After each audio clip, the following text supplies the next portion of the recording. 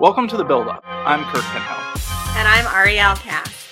Together, we cover real estate for Crane's Detroit business. We're doing this podcast to give you the inside scoop on commercial real estate. We bring in industry experts to talk about the issues they face today and what challenges they expect for the future. This is The Build-Up. Hi, everyone. Thanks for tuning in.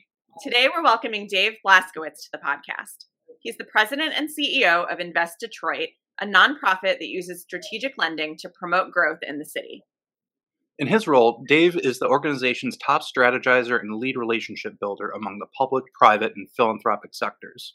And since he's on this podcast, you can bet one of his focused areas for Invest Detroit is real estate development.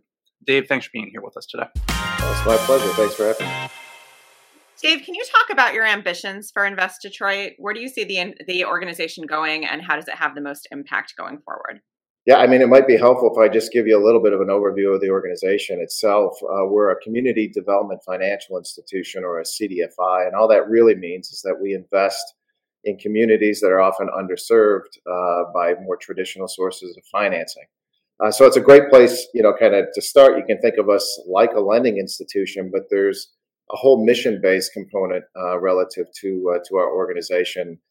We got a particular focus on the city of Detroit, and more specifically on the rebuilding of density in the city and the creation of jobs in the city. So everything that we undertake is going to fall into one of those two spaces. So with regard to ambition, for us, it's just like your old math classes. You have to build off of the last session that you had, and you have to keep, kind of climbing towards a larger and larger, kind of impact, and for us, organization. So we've been going through a fair amount of growth over the last few years, and for the market itself, our hope is that we continue to provide real value around the support of new development across the city, and I'm sure we'll get into what that means in this discussion. And we want to make sure that we're also supporting viable businesses, and for us, that means both projects on the venture capital side, but also on the small business side. And even though this is a real estate discussion, there's a lot of intersections, obviously, between those two.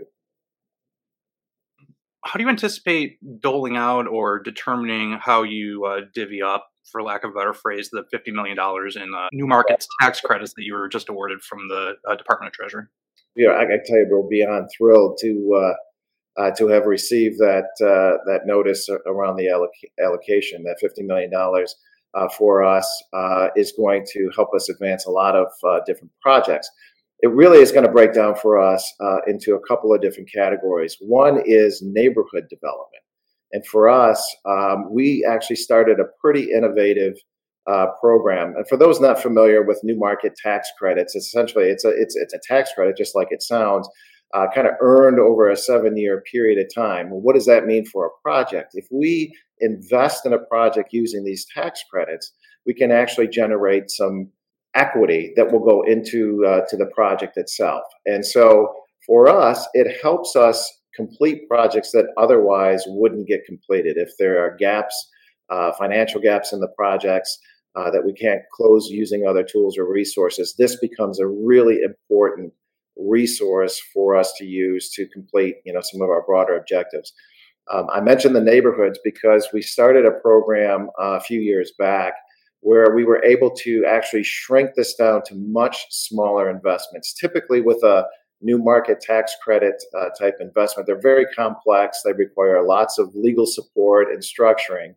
And on that basis, you don't want to do small projects because you'll quickly run out of value that's being generated for the project. Typically, folks who receive allocation are going to do projects that are 10 million in scope and above.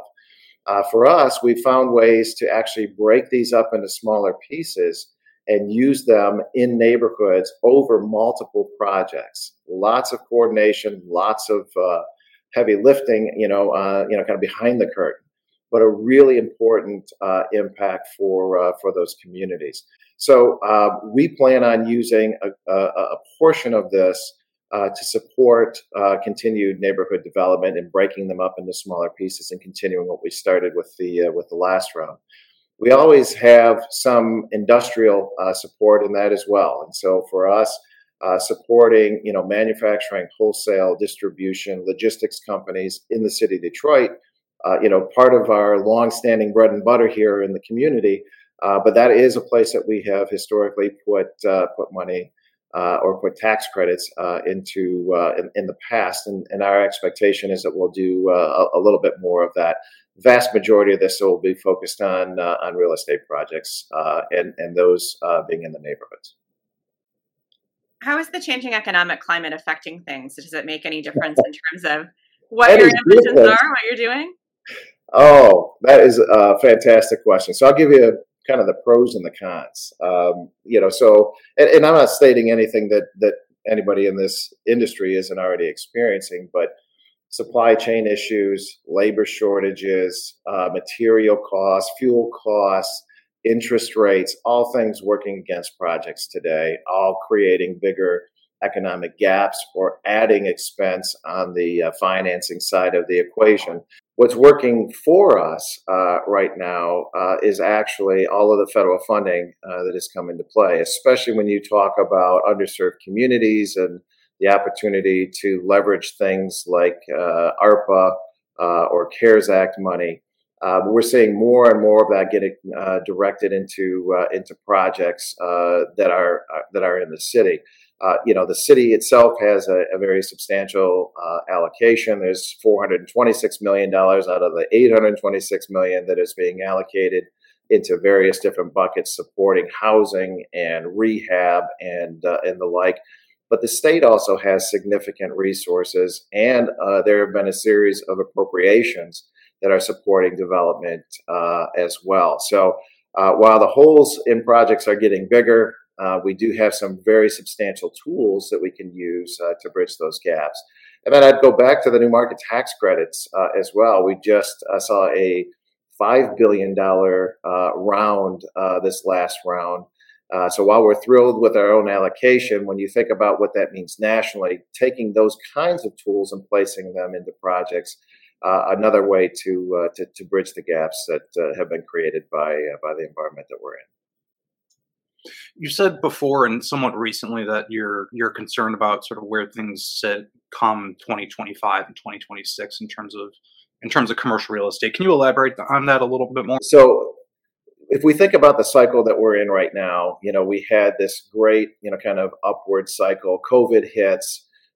We have all of these, challenges to projects, bigger gaps. We're starting to fill all of these gaps, as I just said, with federal funding and other tools and resources. But those gaps are still substantial. The economics are being challenged. And with interest rates as well, we're also seeing, kind of values go down on the for sale side.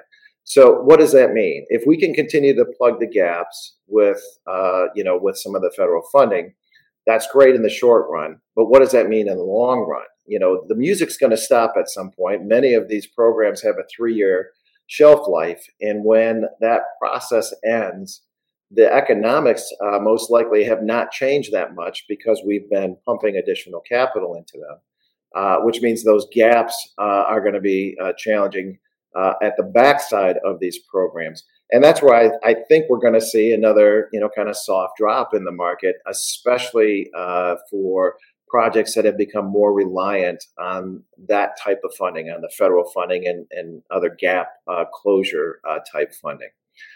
Like I said, the economics are just going to get tougher. And I think we'll, again, go through a little bit of a soft market as these tools begin to wane and then work ourselves back into a more stabilized market. It's actually kind of hard to think of a project that's happened in Detroit neighborhoods in recent years that hasn't had your fingerprints on it. And I'm curious where you see sort of the next wave of investor interest, whether that's, on the east side, west side. So I actually think, thanks for mentioning that, by the way. I think that's a gross overstatement, but I appreciate it. It makes me feel great about the work that we're doing in the neighborhoods. We're in 10 different neighborhoods in the city of Detroit today. and we're continuing to expand that strategic neighborhood fund program. Very excited about the outputs, and the data's been great. But the next big thing, at least from my perspective, is the Joe Louis Greenway.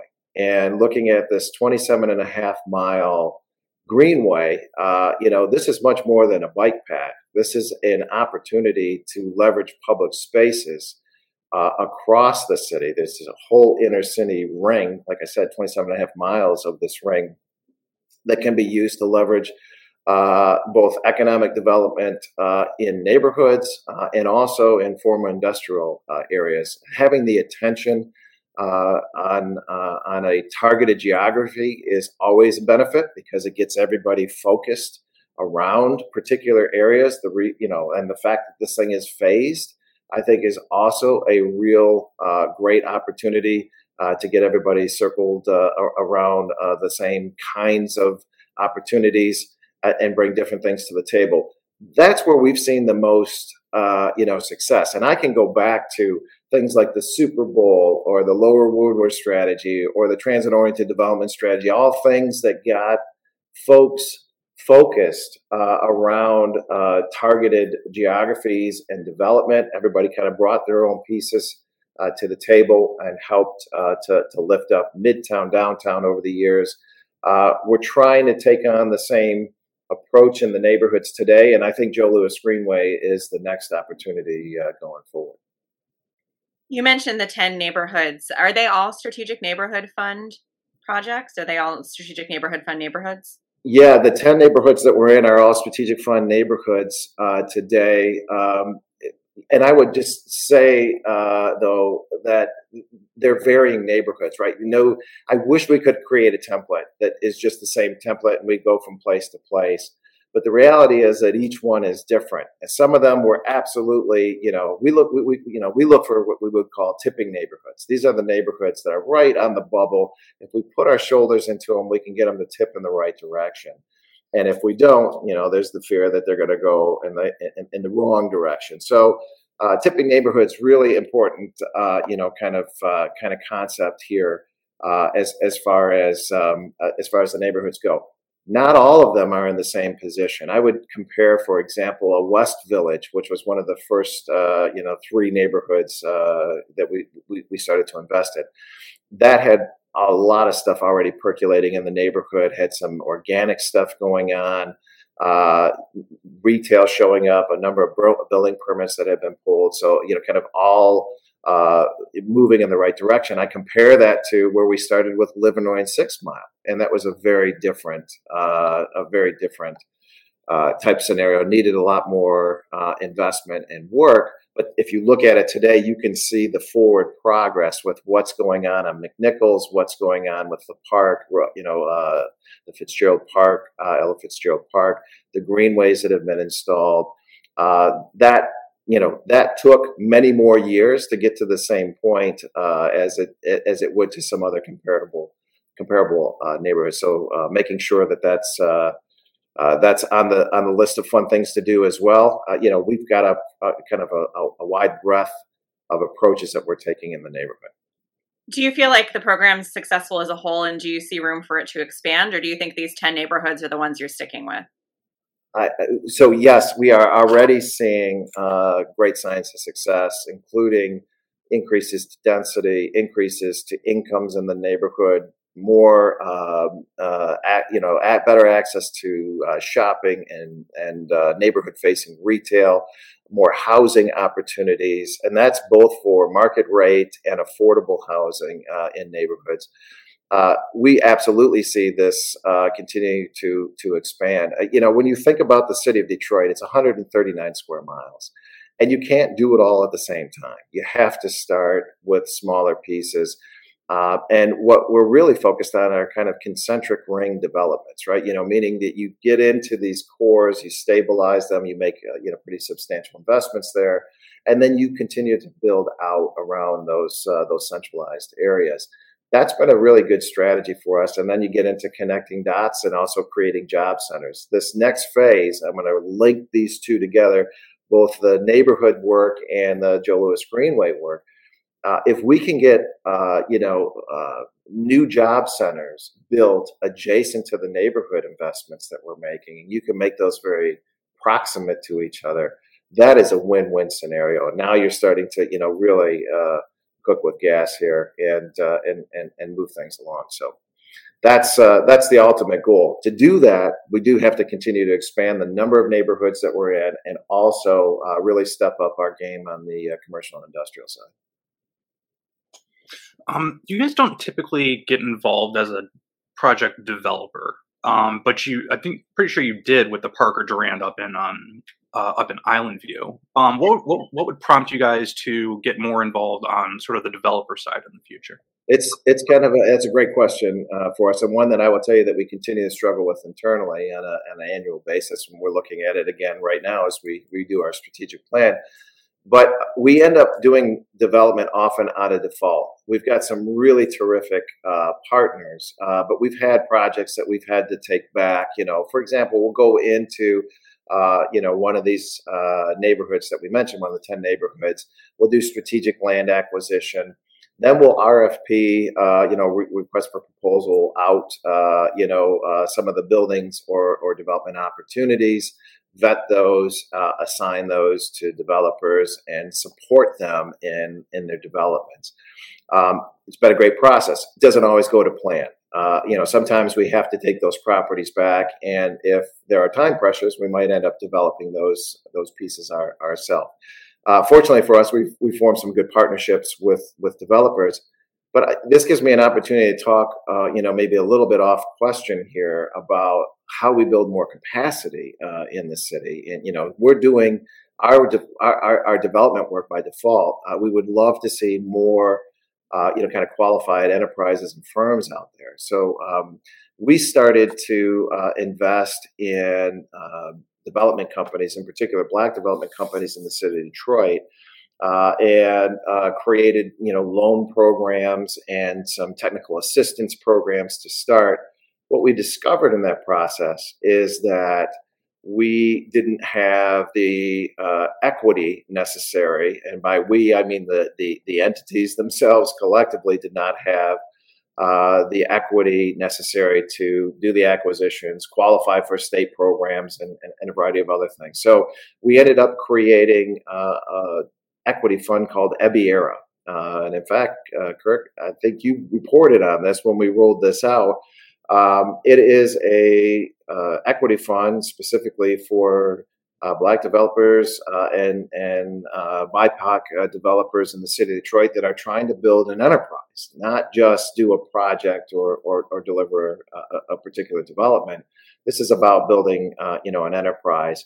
And so we are now investing in their companies so that they have capacity to invest in their projects. And that's been an important, kind of step forward for us as well, in a great way to continue to build our capacities. That said, sometimes it just doesn't make sense. There's not enough economic value in the development of some key projects to kind of push that outside into a traditional market. And it's in those spaces that the nonprofit developer makes more sense. We've got a couple of great ones in the city. I'd point out like Sonia Mays' organization, Develop Detroit, is doing really amazing work. And have been partners on other projects in the area.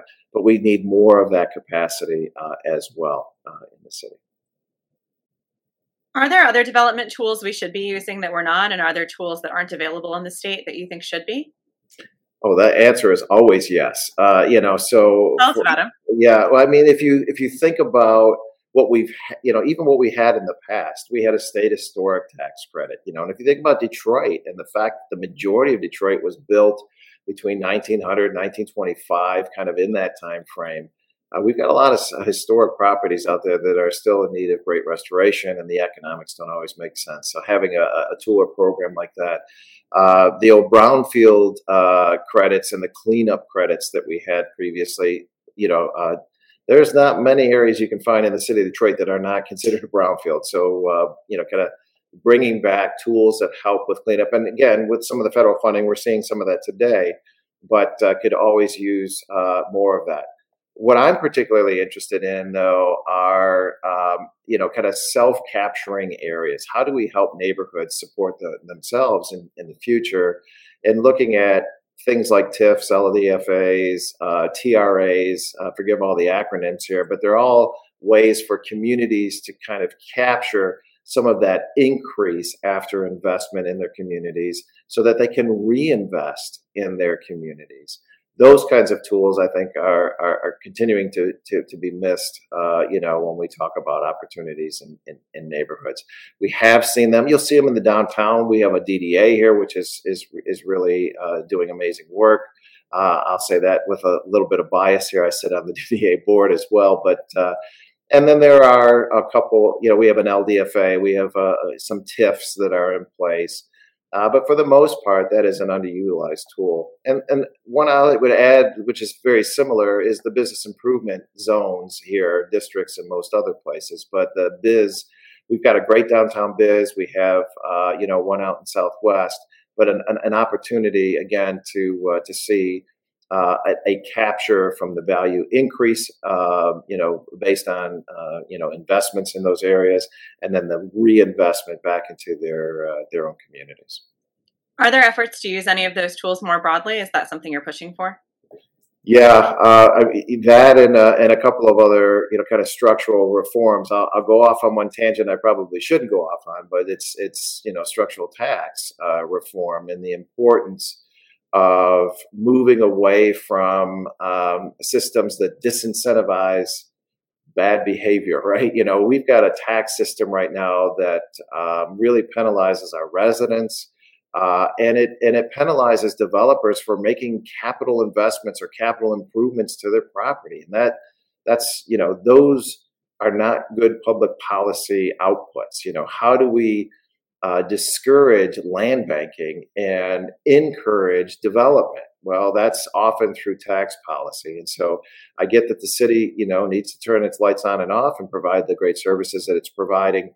But we know that there are existing challenges to the tax code that need to be addressed. So that's another one. Of course, you steal my thunder, because I was going to ask that in a little bit here. But, go ahead on that then, Kirk. Well, to sort of piggyback or follow up on that, can you extrapolate maybe a little more on where efforts stand, either at the local or state level, that would basically change or implement this, like a split rate taxation system that you and some others have called for? Yeah, I would say it's a work in progress at this point. The basic concept, I think, has been adopted by lots of different groups. This is being entertained by the administration as well. I know City Council, has been looking at this issue. So it is in all of the appropriate places. Legislation has to be created and kind of work through the process. So I would expect that, come spring, we'll have a lot more to talk about relative to the details of this. The problem definition doesn't change, though. If we think about why there is the need for this, that's not going away. So even if, kind of the proposed solution isn't the one that's adopted, we have got to address the challenges relative to our structural tax setup here and what it's actually incentivizing.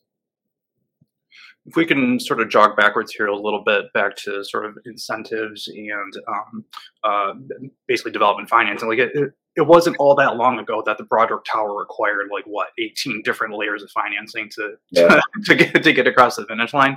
How has development financing in Detroit evolved since then? Obviously, the market has shifted in some ways to the good, in some ways to the bad. But how do things look when you're looking at pro formas? Are they just as complex today as they were 15 years ago, or are they simpler? No, we started, talk about complexity. The book Cadillac. I think we closed first round with 21 or 22 different layers of financing, and by the time the restaurants and other retail got completed, it was 26 layers of financing. So, start using that as kind of a baseline. We are down significantly on the number of pieces of financing that it takes to complete a transaction. That said, economics are still not debt, equity, and you're done. We still have a number of slices in there. There's usually some mezz debt piece in these projects, some other supportive financing that could be, tax credits. It could be other incentives, or it could be just modifications to offset tax liability. All things contributing, obviously, to those pro formas, but they have become, I think what is also great evidence that we've moved along in Midtown and downtown in particular is that you can get things more traditionally refinanced. Once you get to a stabilized asset, that's where kind of broader markets can take over, and that's been demonstrated, I think, time and time again with things like the Broderick, things like the David Whitney. Those are great sample projects of where we've come. That being said, you talk about the layers in the Broderick. There was very little debt in that project, traditional debt in that project, because it just didn't support it. David Whitney had more. As we moved further and further into Capitol Park, we saw more and more traditional type approaches. Again, still with subsidy in them, but they look, I will say, much closer to normal today than they did in the past. Where that's not the case is, we're going back to very basic, and big gap projects in the neighborhoods. And again, we're bringing these tools and resources. Fortunately for us, one of the biggest helps for us has been the Strategic Neighborhood Fund itself, and being able to go out and raise philanthropic dollars that are very patient. Some of them being used for infrastructure for the community, some of them being used for public spaces. Obviously, the city has made a like commitment around streetscapes, all things contributing to future values. But when you go and start that process, the gaps are substantial. We're talking, 25, 30, 40% of these projects missing economics. And for us, that means those are non-serviceable parts of the project. You cannot bring in debt, and just fill the gaps, because the projects at this stage can't support it. You have to lift values in those communities in order to make the economics change. The only way to do that is to make multiple investments and figure out how to get them over the finish line. So, are there any projects or efforts that you're particularly proud of in your tenure at Invest Detroit?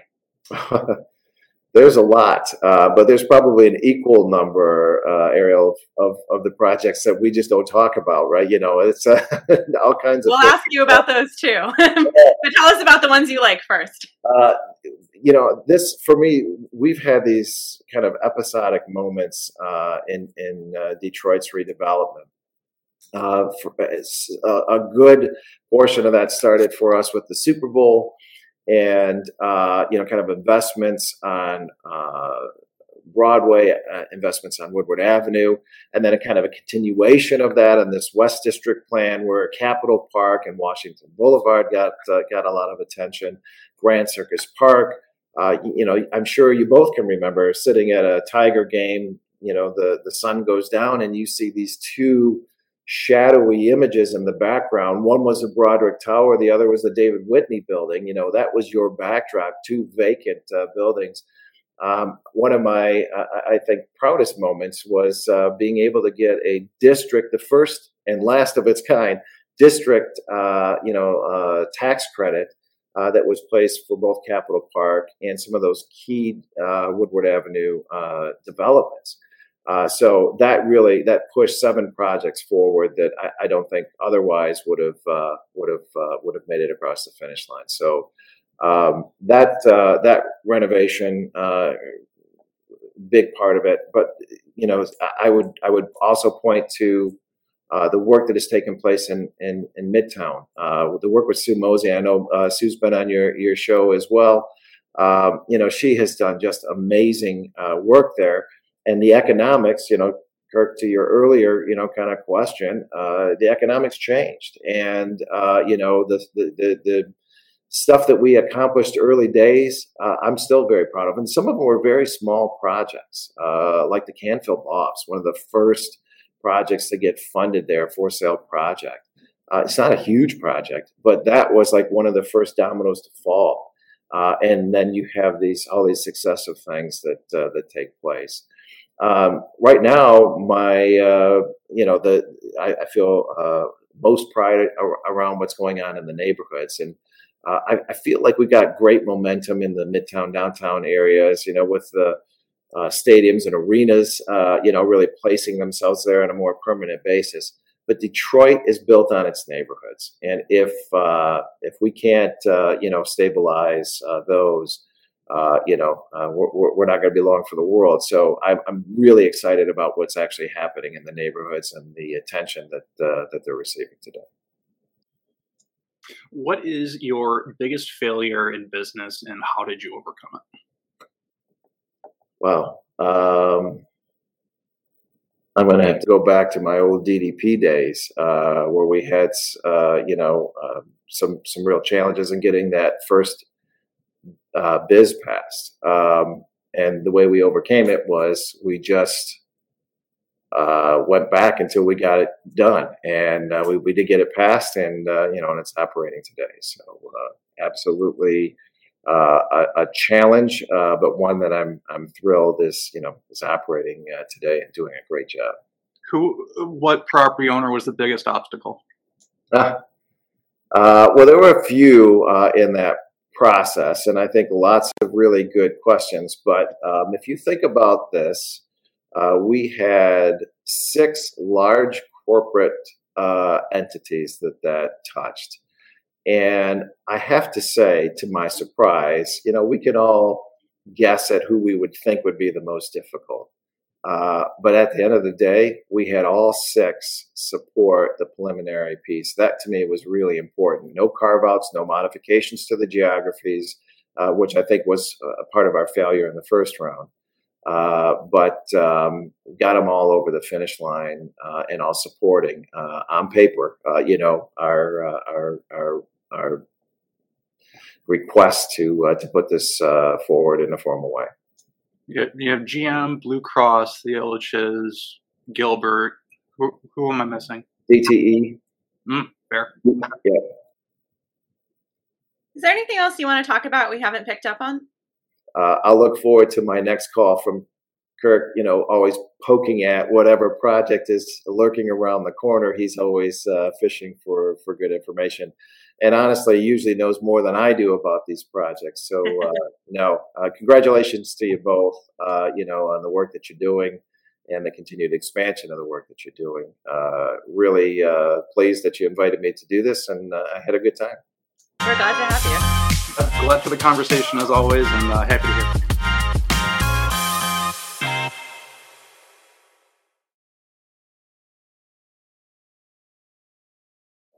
Thank you for listening to The Build Up, a production of Cranes Detroit Business.